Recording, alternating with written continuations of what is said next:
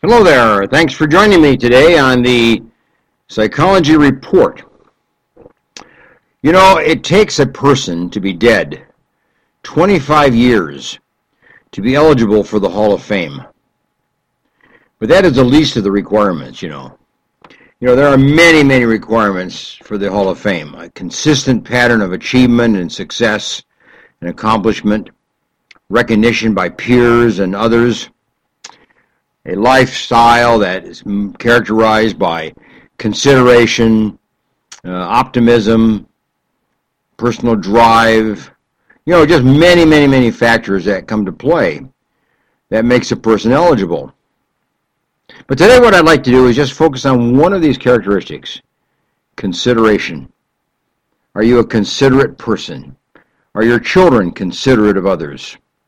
Is your home recognized as a home of consideration for those in the neighborhood, for those next door, for those that come and go from your personal acquaintance? In other words, do you have a distinction as a home, as a family, of being considerate of others? Well, let's take a look at this, okay? If the children are going to be considerate of others, you as a parent first have to give the example of consideration, empathy, thoughtfulness in your daily interactions in the home with your children. In other words, you're the model, you're the example. You're the one they look to, you're the one they follow, you're the one they imitate in their own development of consideration and the skills of consideration of others. You see, it just doesn't happen. Kids are not born with consideration. That's learned behavior. And they learn it first and foremost in the home by watching you as a parent. Do you consider each other as spouses? Do you have empathy for each other, a thoughtfulness of each other? Is that displayed? Is that recognized by the children? Do you treat the children with consideration, with empathy, with thoughtfulness? Do you encourage them to treat each other that way? Do you encourage them to treat you as parents that way? In other words, there's a kind of a 360 to it. Everybody treats everybody within the context of consideration, thoughtfulness, and empathy. And if that's the case, you have a home that would be considered a considered home, a considerate home. And other people will benefit from that as they come and go out of your home and have interactions with you as parents and with your children and with you as a family. Number two is, here's a second point. Talk to your children about the needs of others and develop a plan to be of help if possible. People around you have needs. People around you come in times of stress and distress and trauma. People around you have times of great difficulty, and they need support. And they need your support. And they need the support of others. And are you a person, are you a home, are you a family that responds to the needs of others and has a plan to help them and will develop a plan to help them? So talk to your kids about that. Whenever there's a need, bring it up and talk to them. Let them become aware of it. Don't hide that. If one of the children in your family has a particular need, that needs to be talked about. The other children in the family need to recognize that that's a need, and maybe they can help respond to it. I remember one family I worked with where one child had a learning disability, quite a severe one. And after the family sat down and talked about it openly, the other children got on board and were supportive and encouraging and helpful. And that kid, although he had a learning disability and never really succeeded greatly, he did better. He did much better. And there was an acceptance within the family. So you see, talk about it. If there's a need down the block, if there's a need in your church, if there's a need in an organization that you're part of, if there's a need somewhere that you're aware of, well, get out the old garage sale signs and do a garage sale and give the money to that particular need. Take up a collection around the kids in the school, in the neighborhood, so that somebody can be benefited. Maybe somebody in the neighborhood has a need. Well, go around the neighbors and ask them all to kick in a little bit. That'd be a great thing. If somebody has a fire, You know, chip in and give them clothes and furniture and things like that. Help orchestrate so that need is met. Or just give to an organization like the Fresno Rescue Mission or the Rescue Mission in your community. They serve a lot of people who are in need. Give them some money. Send food down there. Send clothing so that they can use that to help others. Okay, here's the third point. Help your children view events and situations through the eyes of the other person. You know, we are so self-centered. You know, we live in a world of self-centeredness. We see the world through our own eyes. We don't view the world through the eyes of others, particularly through the eyes of somebody who's in trouble or who has a problem or who has a need.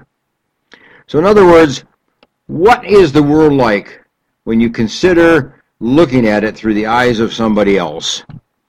And how do they feel about it? A burn victim, how do they feel? An accident case, maybe somebody had an automobile accident. How do you think the people in that accident feel? How do you think they experience life now? Well, get into their skin a little bit. Look at the world through their eyes, the fear and the anxiety that they probably feel following an accident like that. So help the children view events as other people view them. Get them to kind of consider, how would you view this if you were that person? How do you think that person would view it if they were you? You know, so you got to get out of your own skin and view the world and view events, and particular trauma events and difficult events, through the eyes of the other person. Here's number 4. Encourage acts of caring and acts of kindness, if you will, and feel good about it. You know, we have this kind of idea of random acts of kindness. I don't like that idea. Acts of kindness shouldn't be random.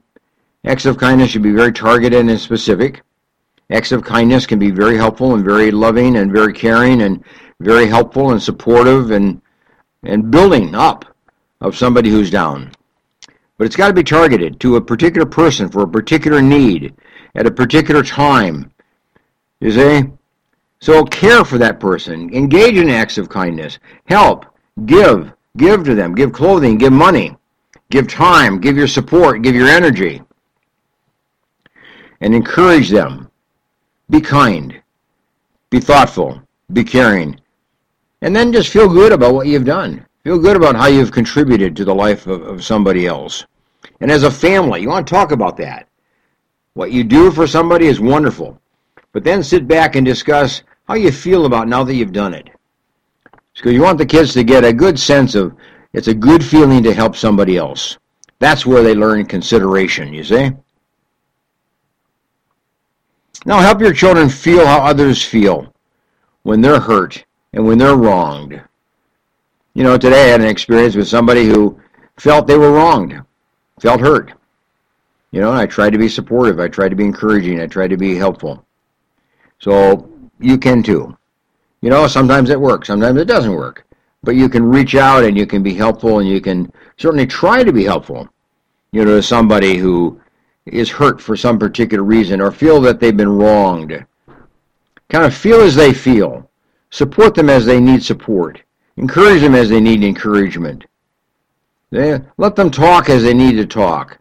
Let them listen. You listen to them as they talk. And then together, there'll be healing that will take place, and there'll be life brought back into the individual's situation where they felt wronged.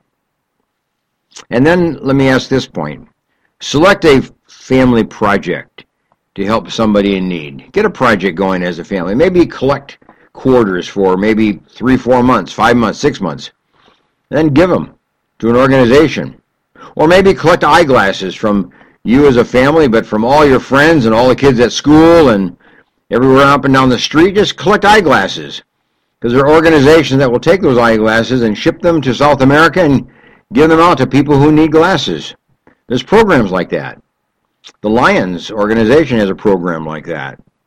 You see, you can develop a little program to be of help to somebody, whether it's in your neighborhood or whether it's across the world. There's needs all over. You know, and you as a family, even though you're small, you can do something Maybe twice a year have a project that you do something for somebody else in another part of the world.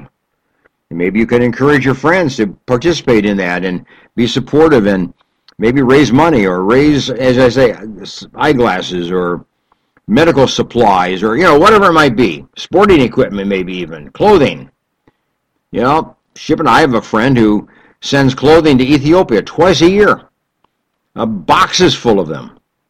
Because their people have a need and appreciate when clothing comes in that manner. It's a family that does that. So you can too. And then lastly, let me say this. Observe and talk about how others carry out acts of kindness. And then you aim to do likewise. You say, notice what other people do and then try to repeat it. Notice what other people do and compliment it. Notice what other people do as acts of kindness and just be praising of it. And let your children see it from the point of view of that's a great idea and a good thing, and maybe we can do something similar to it. Maybe the same thing or maybe something similar. But see, observe and talk about what other people do that's good and that's helpful and caring and kind and thoughtful to somebody else. And you know what? Get in there and do it yourself. That would be a great idea, for you. So a lot of times churches do this. A lot of times organizations do this. But you as a family, you're an organization. You can do it too. You can do it alone. Or you can join forces with somebody else. So I know a family that collects blankets and sends them out during the winter months to the homeless. I know an organization that collects winter coats and gives them to the homeless during the winter months. You see, there's lots of things you can do. Just be creative. If there's a need, look in ways in which you can meet that need and help supply whatever is necessary so that need is met. Be kind, be thoughtful, be empathetic, but be creative in the process of doing so. Well, anyway, this has been Alan Hedberg and the Psychology Report. Now, I tell you what, today is Friday. Tomorrow's Saturday morning, 10 o'clock. I do my television program on Central Valley Talk. Internet television. Central Valley Talk. You just access it. And then you look up there, you'll see it. Dr. Teach Me to Parent. And I do a 1-hour television program for parents, particularly young parents, in the area of parenting. It's called Dr. Teach Me to Parent. So, watch it. Or tell somebody else to watch it. If you know somebody who might benefit from a program like that, pass it on. But make it a regular part of your Saturday morning. It's 10 o'clock a.m. Pacific Standard Time. Pacific Standard Time. So it's Dr. Teach Me to Parent, and the internet television is centralvalleytalk.com. centralvalleytalk.com. Nice to have you with me. My website is booksbyhedberg.com. booksbyhedberg.com, and there you might see some books that would be very helpful, to you along this line of teaching your children the positive traits that will do them well in years to come. Okay, bye for now.